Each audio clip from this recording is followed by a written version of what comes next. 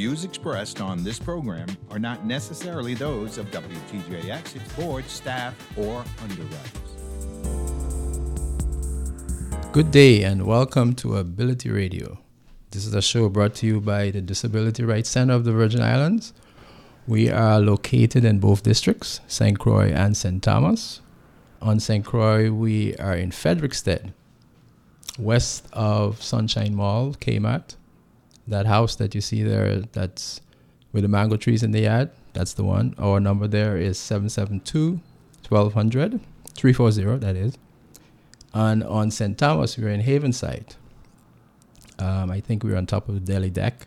We're in Suite 313. And our number there is 776-4303. I'm happy to be back today with you, bringing you information regarding parents and children with disabilities. Today we have for you on our show Miss Chari Richards-Meade. Welcome, Miss Meade. Thank you. Good morning.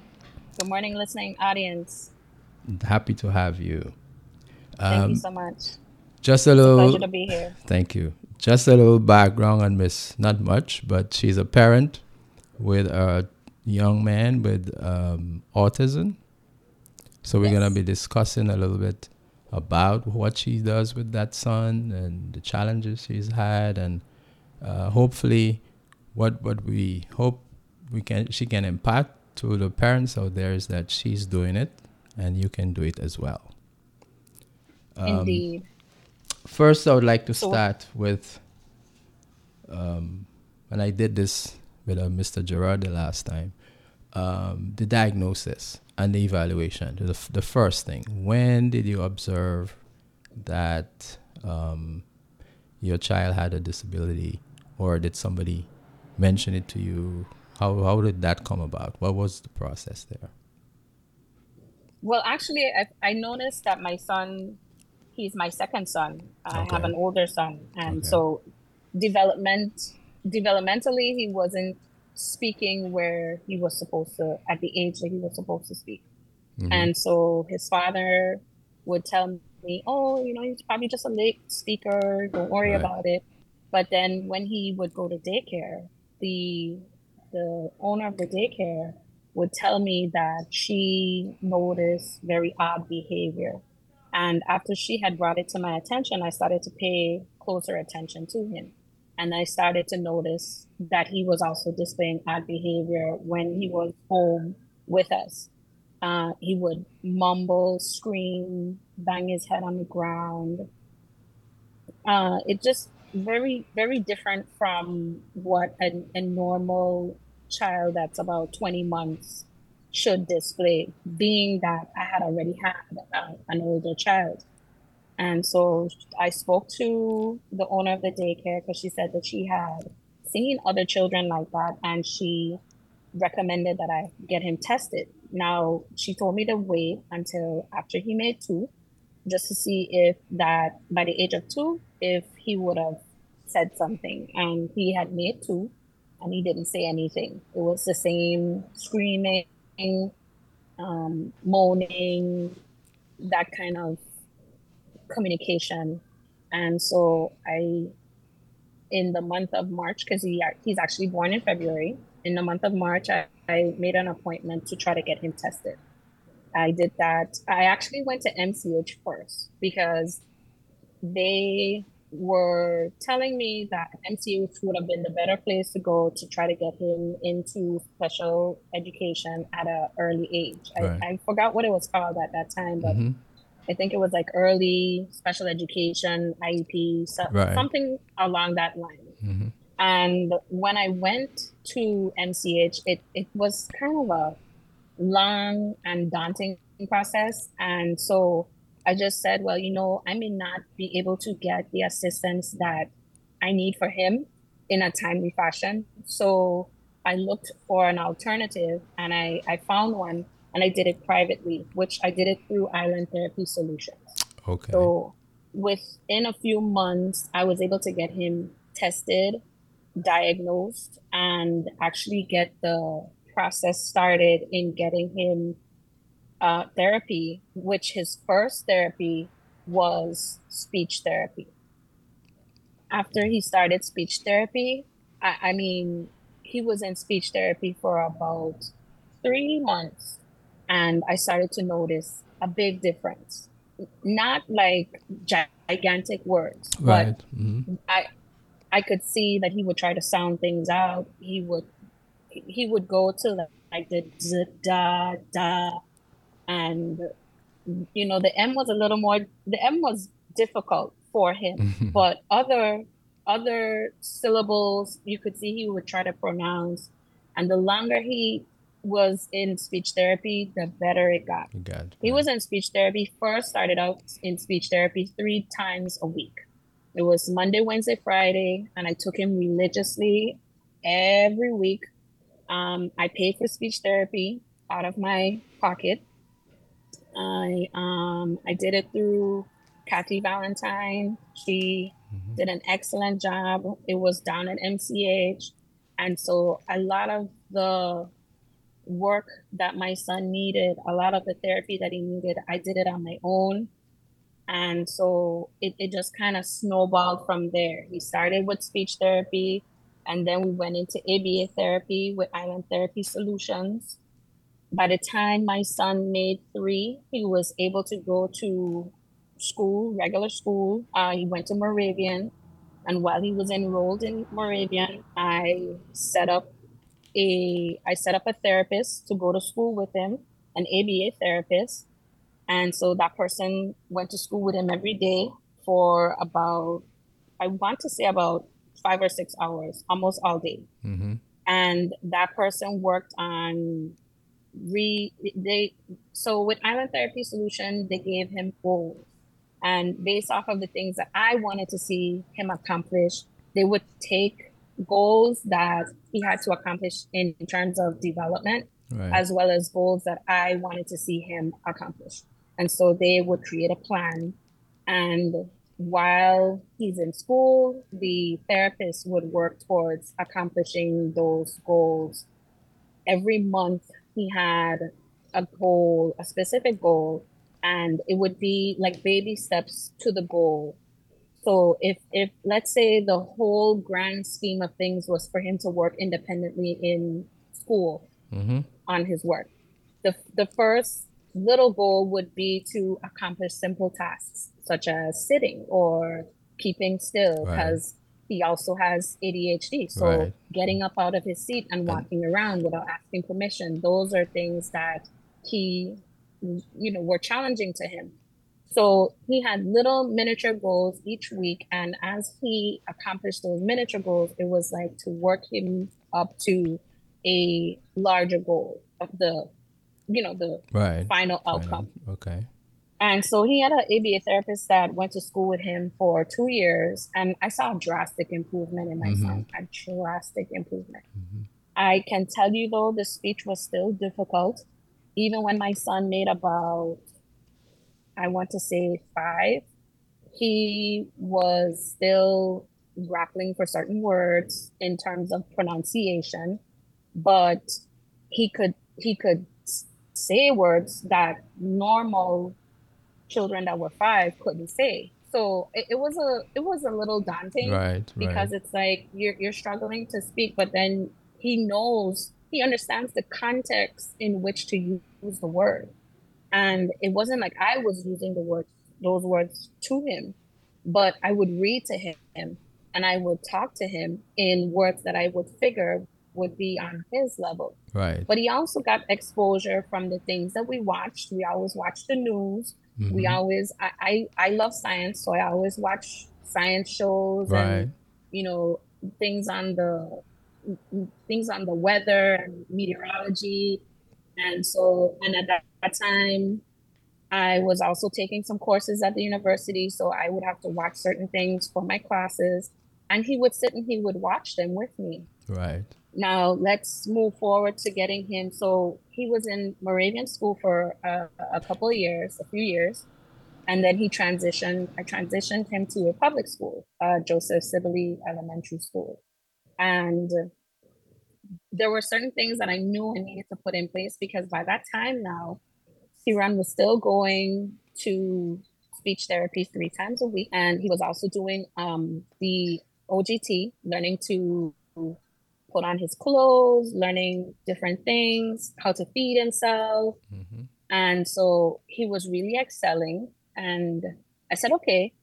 He would tell me that school is boring and he wanted more of a challenge. More of a challenge. Yes, So yes. so I said, okay, if Moravian is not doing it, my older son went to Sibley, and I knew at Sibley my older son he had music classes and computer classes and went to the library. So I said, okay, I will make this transition, but I'm going to have to prepare him to make this transition. So I knew my son would not qualify for an IEP because at that time I was already working in the system, and I have heard the complaints and the cries of other parents.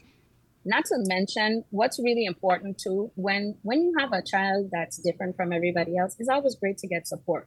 And at that time I had joined a support group. I think it was VI Parents of Autistic Children. Right. VIPAC. Is this the one that Chauvel is involved with? Yes. Yes. Yes. Chauvel Simeon, yes. She's We a were in member that of group together. a member of our board. So that's fantastic to know. Yes. And I really, really enjoyed being in the group because many times I thought, oh my gosh, like this is hard. I really wasn't getting the support from my family.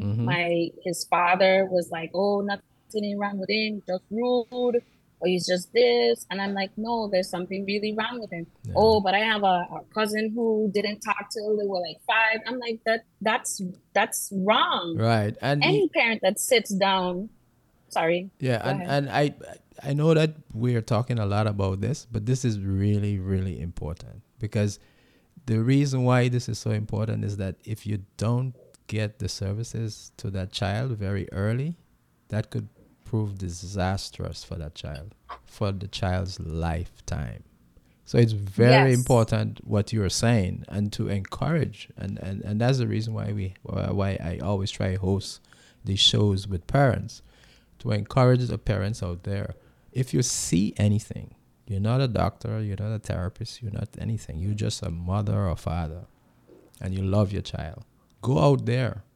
Do as Miss Richards-Meade has done, and find out what's going on, what really is going on with your child, to make sure that you get that early intervention, to get all the services that are required, so that you could give him a step up in life. Because if you don't do that, that child is going to be hung on to you for the rest of the child's life, or rest of your life. Exactly. Because you're not going to be able to prepare that child for the future. Exactly. You know, I wanted to ask you something with regards to MCH, because you mentioned that you had gone to MCH and the process really was arduous, it was long, and you went out and you did it yourself, and then you came back. What was the process like coming back? Was it back to where they should have been, or this is further along? So I think it just was like paperwork and testing and then being qualified.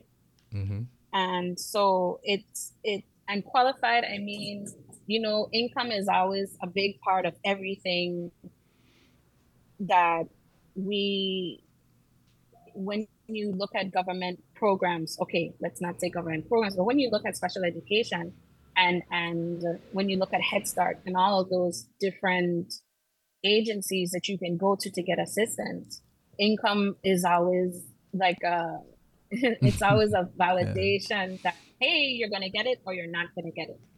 And so I didn't qualify. So it's like, okay, so even though people will say, okay, yeah, you don't qualify, but you can still get it because you have a child that needs the service. What happens is things get drawn out and prolonged, and it's like you're fighting and you have to keep calling, and it's almost like you feel like you're begging to get help for your child. And that's what started to really get to me. It was like, I'm trying to help a child so that this child doesn't be a burden on society. Right, but this child doesn't go out and do something that costs society millions of dollars. Like, I'm trying to do this, and why would you give me the runaround? When I heard parents talk about, oh, well, I finally got an IEP for my child, but there aren't any Speech there therapist or aren't any resource. occupational. Yep. Yep. I know about Well, that. we call them resource Yeah. teachers. Research. Yeah. We call them, yeah. There aren't any resource teachers. There aren't any speech therapists. There isn't anybody. As time went by, I noticed schools would have one speech therapist that was shared amongst 3 schools. Wow. And that's a lot for one person. Yeah. And so I just, I had the same issue with my son. Not to interrupt you, but and that was no, I 24 mean, years ago. and it still hasn't changed. And I can see why parents get frustrated. I can see why parents just feel like, you know what, forget it. I don't want to be bothered.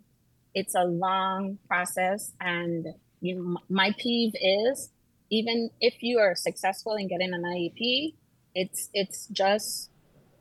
like the federal government feels like, okay, we're just going to provide the basic, adequate education. To me, it's like there's no emphasis on anything. Like, okay, we've seen growth in this child when this child was in second grade. So let's push and see what this child could accomplish in third grade. Those are the things that I got when I did it privately. Right. They Right. monitored the growth of my child, they monitored his milestones. And so when it came to preparing goals for the next year, it was like, yes, he accomplished this. So let's take it a step further. But that's But what the IEP is when supposed to do, it Miss Richards. is, it It's supposed to is, do but that. a And lot of times, if you're the oh, go ahead. parent out there and you're not getting those services, you certainly can come to us, and we can see how we can Exactly. provide some And redress for that. that's where we parents need to stick together, and we all need to know about advocacy, because there are a lot of parents out there who don't know, and they really don't understand the system. They don't understand how things go. They go to the IEP, and don't think those people in the IEP meetings don't see when parents don't understand. Because when I went to my first IEP meeting for my son, I it was a lot, and I was like, okay, Did you have support for, say, a group like us? Because you can always ask us, and just for the general information out there to parents, if at you that if you need time, somebody to hold your hand, so to speak, you can ask yeah, us to be part of the meeting, and we'll go there and represent you, and I represent you never well. engaged. I never engaged the services of the VI disabilities, Disability the Rights Disability Center. Rights Center. I never really engaged, because in my mind, I knew my son wasn't going to qualify. So I didn't want to waste anybody's time. And I think that's where I was thinking, or what I was thinking about But when it came to. interestingly that you mentioned that, though, that you made that choice between an Mhm. IEP and what your son is on now. Is he's on a A 504, 504 plan. right, plan? And can you Yes. expand a little bit on how you came across that decision, and how that has worked out for you in the process? So I knew he wasn't going to qualify for the IEP. So I said he still needed support in the classroom. And I knew that the 504 plan was like basically under the umbrella of providing children with a free education and being responsible for making sure that this child has accommodations because this child has a disability. However, the disability of this child, it does not require an IEP from special education. Right. So I knew that much because I had done some research, and I took a class. I took a special education class, and I said, okay, if a child doesn't have what it takes to qualify for an IEP, the next best thing is a 504 plan. plan, And a right? 504 plan protects that child's civil rights as that child is being given a free public education. So Absolutely. that was the next best route, because I knew that my son was going to get into a classroom. He was going to walk around. He was going to make noises. He was going to do weird things. and a teacher was going to get fed up and they were going to try to penalize him by failing him or not paying attention to him, ignoring him, Right. or just kind of kicking him to the side and being, okay, well, that child has a problem and I can't deal with that child. But you would think that the evaluation would bring out a lot of those things, though, so that because they're experts doing those evaluations, together with the parent, I guess, and you would put him on the plan that's best suited for him. But you seem to have just educated yourself. You advocated for yourself, and that's what I encourage a lot of parents out there. And we provide some of that information to parents. We are basically a parent center for information and services and advocacy, and you can come to us with those needs in mind. But it's interesting. I am so happy that you mentioned or you segued into not wanting to do the IEP versus going for the 504, which would be more applicable for the condition or the disability that your son was exhibiting. How long was that process, though, besides going through not going through the IEP but going through the 504? Because I want to give parents an idea as to what to expect and how they can move the needle in the process. The process didn't take months like the IEP process did. The process actually took maybe I want to say about 6 or 7 weeks. Mm-hmm. I had a meeting.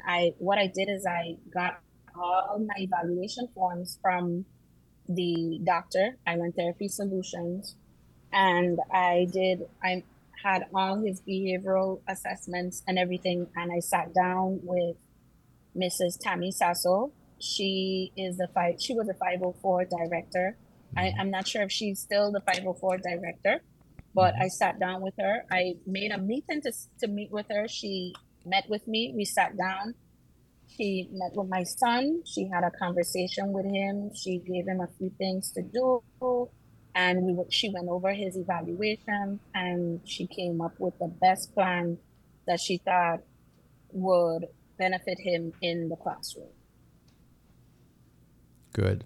And that goes back to all of the advocacy that you've done, all of your interaction. So what we want to encourage parents to do is be proactive in looking at your child, observing what's happening, and take the necessary actions to make sure that they are being stirred in the right direction for the services, because not all, as you mentioned, not all of the services would be applicable to him or would help him advance from where he was. In talking to you, you mentioned a lot about you do this and you do that, and you mentioned a little bit about the father. And I know the family dynamic is as such that you find the women are more the leaders in making sure that their children get those services. Without going too personal into what's going on with you, how has that been for you, and how has that helped you in terms of having some support either from your spouse or from family members? Well, the family dynamic is still a bit, it's not as smooth as I would like it to be. Mm-hmm. Many people don't really understand autism, and autism is something that you have to research and look at and look up and know about it, because the behaviors are they're different. Every child is different. Every child does not display the same behavior. So certain things that I would be more compassionate towards, my mother may not be more compassionate towards. Right. One thing that I struggled with his father and I was his father. No father wants to believe that there's anything wrong with their son. I was in the same place, I could tell you. Yeah. I mean, that's my son. Mm-hmm. Nothing is wrong with my son. And it took his father a really long time to really just kind of wrap his mind around the fact that his son has a disability.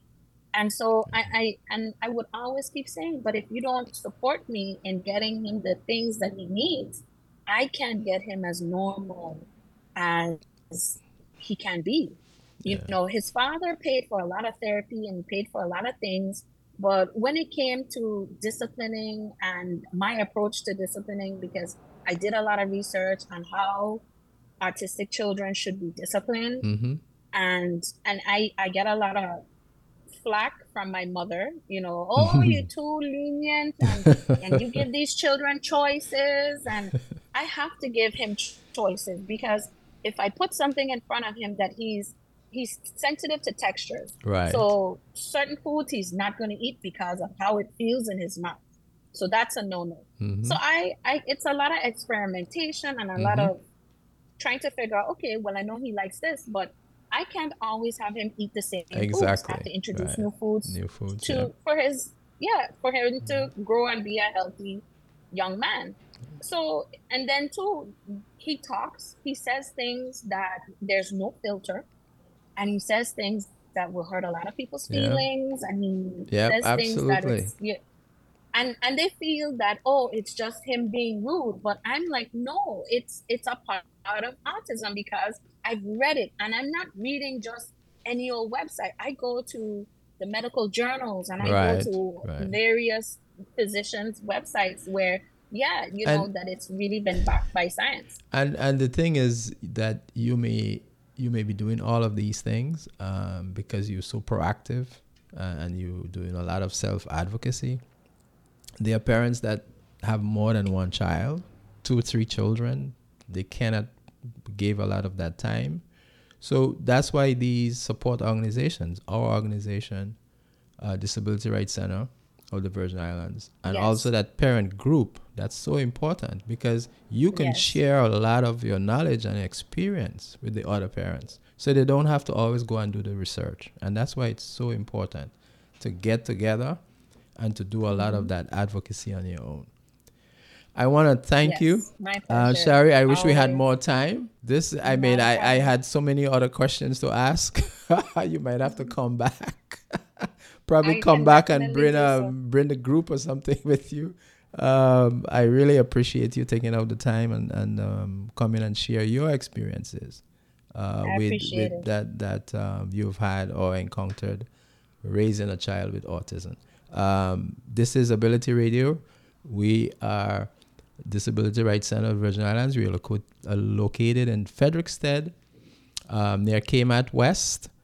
Our number is 340-772-1200, and on St. Thomas, Havenside Mall, Suite 313, 340-776-4303. We also have our website, disabilityrights.org, drcvi.org, and call us. Let us know how we can help you. Thank you, and have a great day.